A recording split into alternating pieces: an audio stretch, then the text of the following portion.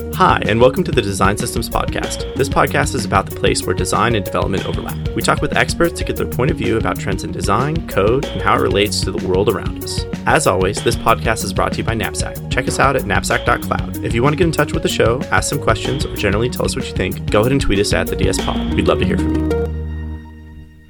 Hey everyone, welcome to the Design Systems Podcast. I'm your host, Chris Strahl. Today I'm here with JJ Rogers from Watermark. JJ, welcome to the program. Why don't you tell us a little bit about yourself?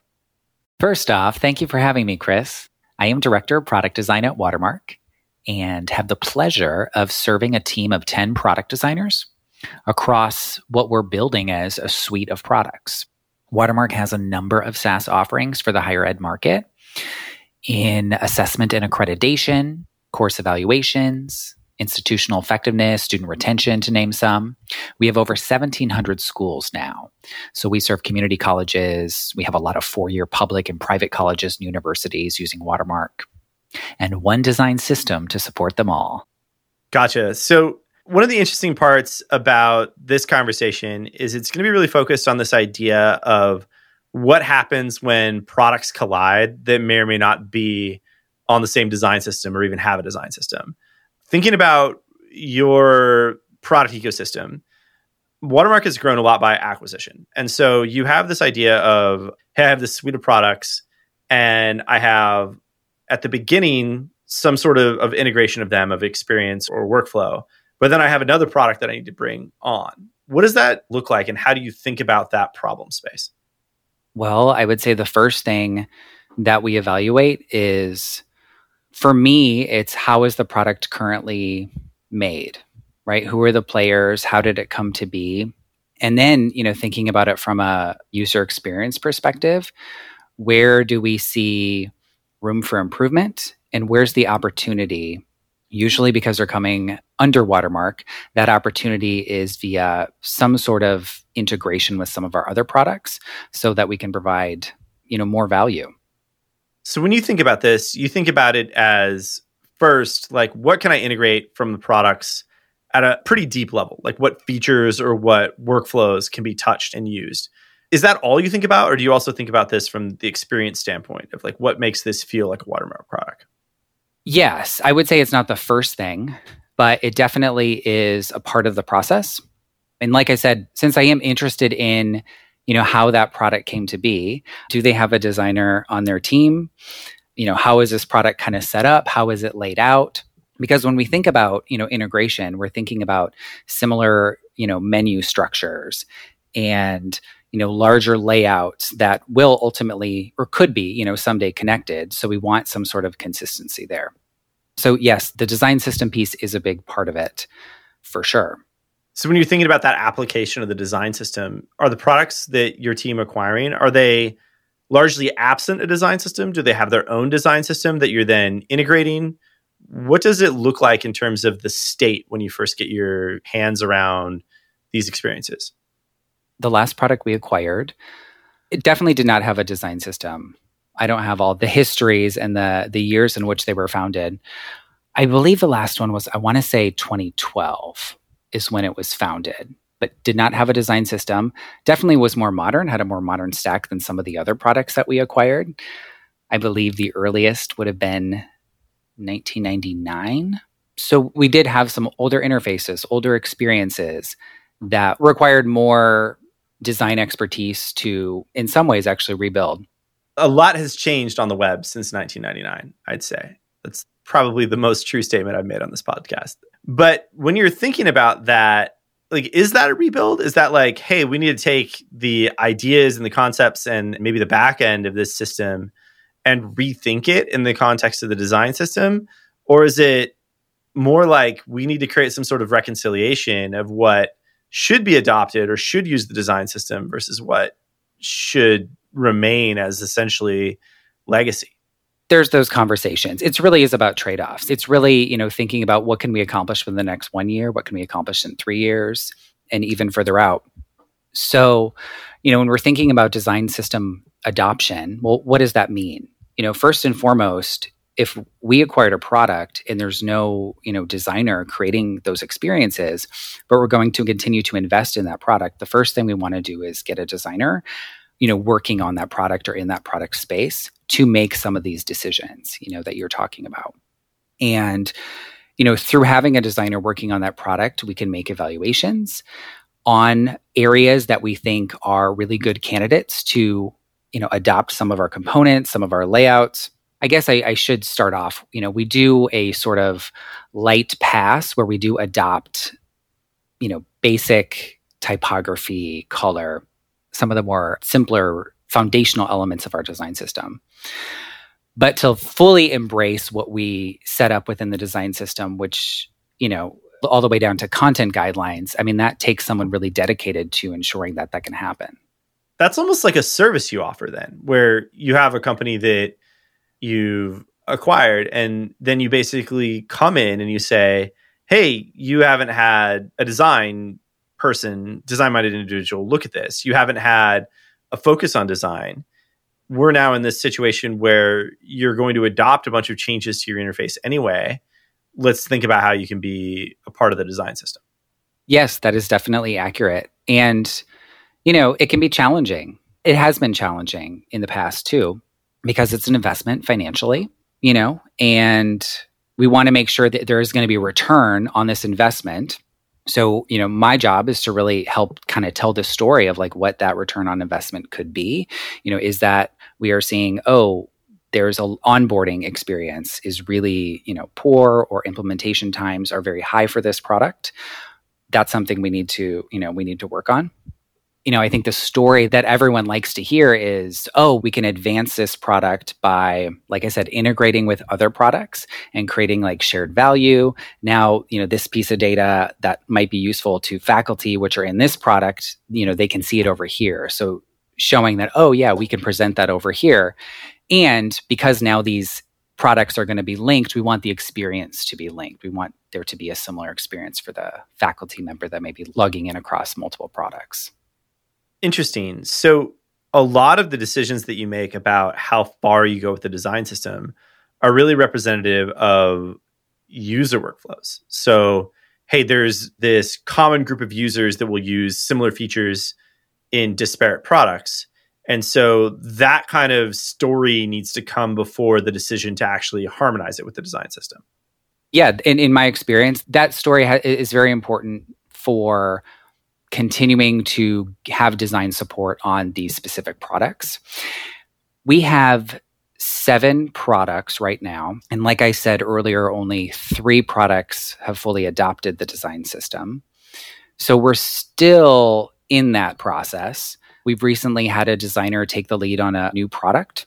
They're currently not using the design system, but as she's designing that product, she's thinking about how can I take some of these components and actually, use them on this new product, or how can I bring in this new layout, which maybe isn't something that this product has traditionally used, but it's something that the users could benefit from, and start to kind of layer in some of those. Designers who have worked in the design systems are kind of thinking in the design system fundamentals and what we've established as, hey, these are the guidelines and these are the standards that we set up. So when they move on to a new product, they kind of automatically sort of take them with them, whether or not they're actually using the components and patterns that we've established or not. So it's kind of a weird kind of middle ground there. Until, and then one of the big barriers too is getting the actual front end components. And once the team is ready to make that investment and say, hey, we're going to use these front end components. So not just the design patterns that are great and the standards that you guys have set up, but we actually want to use that. Then we really get cooking and we can really start, replacing large sections of the product. Yeah. Where have you gone the furthest with an acquired product? Do you have a product that has been a part of the ecosystem that you brought in that you would say is fully using the design system? And what kind of process do you go through to get there? I think that I have a clear understanding of the beginnings, but like, what does the middle and the end look like? Yeah, we do. This is kind of an aside, but our design system really did start from a new product we were building, an innovation that wasn't through acquisition. And we were able to start from scratch. But the first product that we really kind of retroactively applied this system to was VIA. It was formerly called VIA. Currently, it's Student Learning and Licensure. And We started off with an audit. We went through visual language and accessibility, evaluating all of that, coming up with a plan for how we would replace different components. We had done the kind of foundational makeover, quote unquote. But then we went in and did components, large navigational structures that came from our design system, and just kind of growing from there. You're kind of thinking about atomic design in a way too. The product naturally was divided up in a few different ways. One of the ways it was divided up is we had a very separate administrative experience. We had a very separate reporting experience. We had another experience that was more faculty and student oriented. So to quote unquote, like start to finish, when we would call ourselves completed, it was, oh, we're completed with the student experience here, maybe in this, module that we have. Right. So the product itself had segments, and those segments each have their own sort of implementation progress. Because when you have a new product or you have something like that, like it's its own distinct thing. It has its own like login experience. It has its own like experience for this part of the user or this function or feature. It's not like all one thing. It's actually like got its own segments even within that product itself. Right, exactly. And so we were able to divide it up by those segments and the end users that those were designed for. So like a student experience is very different from a faculty experience or from an administrator.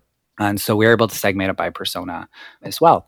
And that is how we did it. But that product is completely start to finish, has adopted the design system. So do you then market that as something that you do, like either within the organization or within the strategic side of the company, like that corp dev practice? Our most recent acquisition, the end of 2021, the design system was established at that point. And so I think that acquisition was the first acquisition where we did talk about our design team, what we offer, and the design system as a part of that. Sort of as a service. I mean, I don't know. I wasn't in those meetings in terms of like how detailed we got in terms of actually selling it as a service. Like, this is something that we're definitely going to do. It's something that we know we want to do. We have to think about the strategy of like, well, what do we gain by doing this and how efficient how fast we do it. Again, like I said, the integration aspect is a big piece of that too, is like, how soon does this really need to integrate with some of the other experiences that we have? But the idea that this creates value both for you as an organization and for the company that you're acquiring is interesting, because I think that oftentimes we don't think about the harmonization of product as the thing that is easily solvable or the thing that we have a clear solution for in an M&A scenario, where everybody always talks about like, hey, we're going to buy this product and then we're going to figure out how to make it work with the rest of our product suite at some future undetermined point. And it seems like, while it's not exactly the same plan every time, there's a playbook that you all have that represents a path to integration value that I think isn't very common in enterprise software. Yeah. And with earlier stage companies, they're very aware of their gaps in terms of accessibility, in terms of where they're maybe not seeing usage that they want to, or where they're needing to support the product more. So I think it does kind of naturally lend itself to, hey, this is something that we can also, through adoption of our design system, everything that we roll out, we have the accessibility in there. We've tested some of these larger guidelines and standards that we have. That's awesome. And I mean, accessibility seems like one of those anchor points where you can basically say, hey, look, we need to make sure that your product meets accessibility guidelines that we ourselves have set out as important or essential to the business. Definitely within higher ed, for sure. Clients can request a VPAT, a voluntary product accessibility template. Essentially, we're sharing, hey, here's all of the accessibility issues that we've discovered. We know where the issues are, the number of issues, and our plan for remediation as well. What other anchors do you have beyond accessibility? Well, I mean, a part of adopting the design system is ensuring that we can continue in a human-centered approach and that we are going to have designers kind of support the experience from here on out. Because historically, these companies didn't have, dedicated design talent associated with the products. I think that's kind of a big one, is like along with the design system is, a dedicated designer as well. So are you often the first time that there's been professional design applied to a lot of the companies that you're bringing on? Yes. What must that be like? Like, what does that feel like? And I mean, does the expectation that there's some adherence to the design system, does that make that easier or harder? Harder. The expectation that, wow, here's a product. Yeah, I mean, if we just acquired a product and we were just, we didn't have to think about harmonizing that with the design system. Yeah, I think it would be easier to just kind of solve those problems on that product and make it a better experience. But now we're thinking about, okay, beyond just this one product. I mean, it is great to be a system, right? A product system. So not even just design system, but a product ecosystem. We do want our end users to feel like they are on a Watermark product. And so thinking about it at that level is great anyway. And so now just saying, okay, well, now you actually have a system with guidelines that you can apply to. I think it's harder to get the adoption, but it's easier for designers to think in terms of the design system once they have been working on it. And, I'll say too, and this may transition the topic a little bit, but as the design system has matured and our design organization has matured along with it, in the last couple of years, we've made a concerted effort to be able to hire junior designers. We're not a big team of designers, like I said, 10 designers, but we weren't always in a position to, I think, have the support for junior designers and have the right structure and all that. It's something we really wanted to do. And now that we are in a place to do that, you have to think about training designers who really have maybe just gone through some programs. So, prior to Watermark, I taught at General Assembly for a year, which is a, 10-week boot camp, drinking from a fire hose. We're going to transition your career, whatever you were, to now learn about UX. What is UX? What is this? Am I designing software now? And the whole process, research, interaction design, visual design, testing. And so a design system can really be a wonderful training tool for someone to learn to think in systems and also learn about just good patterns, right? Good interactions that are tested and are working and consistent. So what I'm kind of hearing is, okay, so you have these new products that you bring them on segments, you look at them from like what needs to be integrated first and trying to be very user-centric about that. But then also, when you think about the actual application of the design system, yes, that's harder than just solving the immediate problems that you see within that product. But ultimately, it's better because of a commitment to accessibility, because of a commitment to probably performance as a part of this as well. All these other various different things that represent systematic value between products, not just within that product.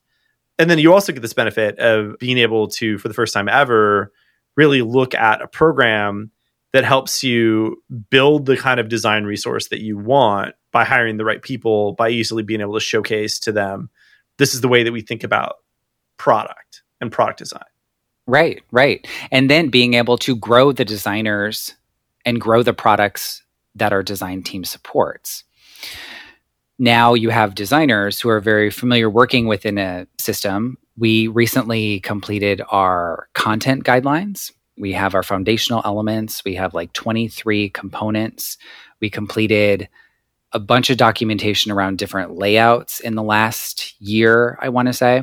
And so now that designers have learned these and not just have read the documentation, have actually applied this on products, it's easier for them to now go to a new area and say, okay, we want to follow the same principles. We want to bring over some of those guidelines and standards here. Let's evaluate it and see what we can do.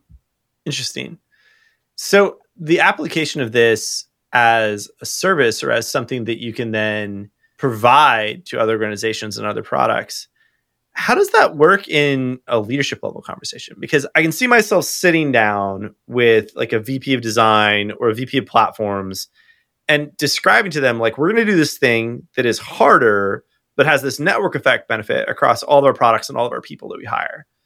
Is that the conversation that you're having? Or is there some subset of that that's about brand consistency or accessibility consistency that really sells that through or cements that in the mind of somebody that's making that strategic decision that this is an important investment in our company's strategy?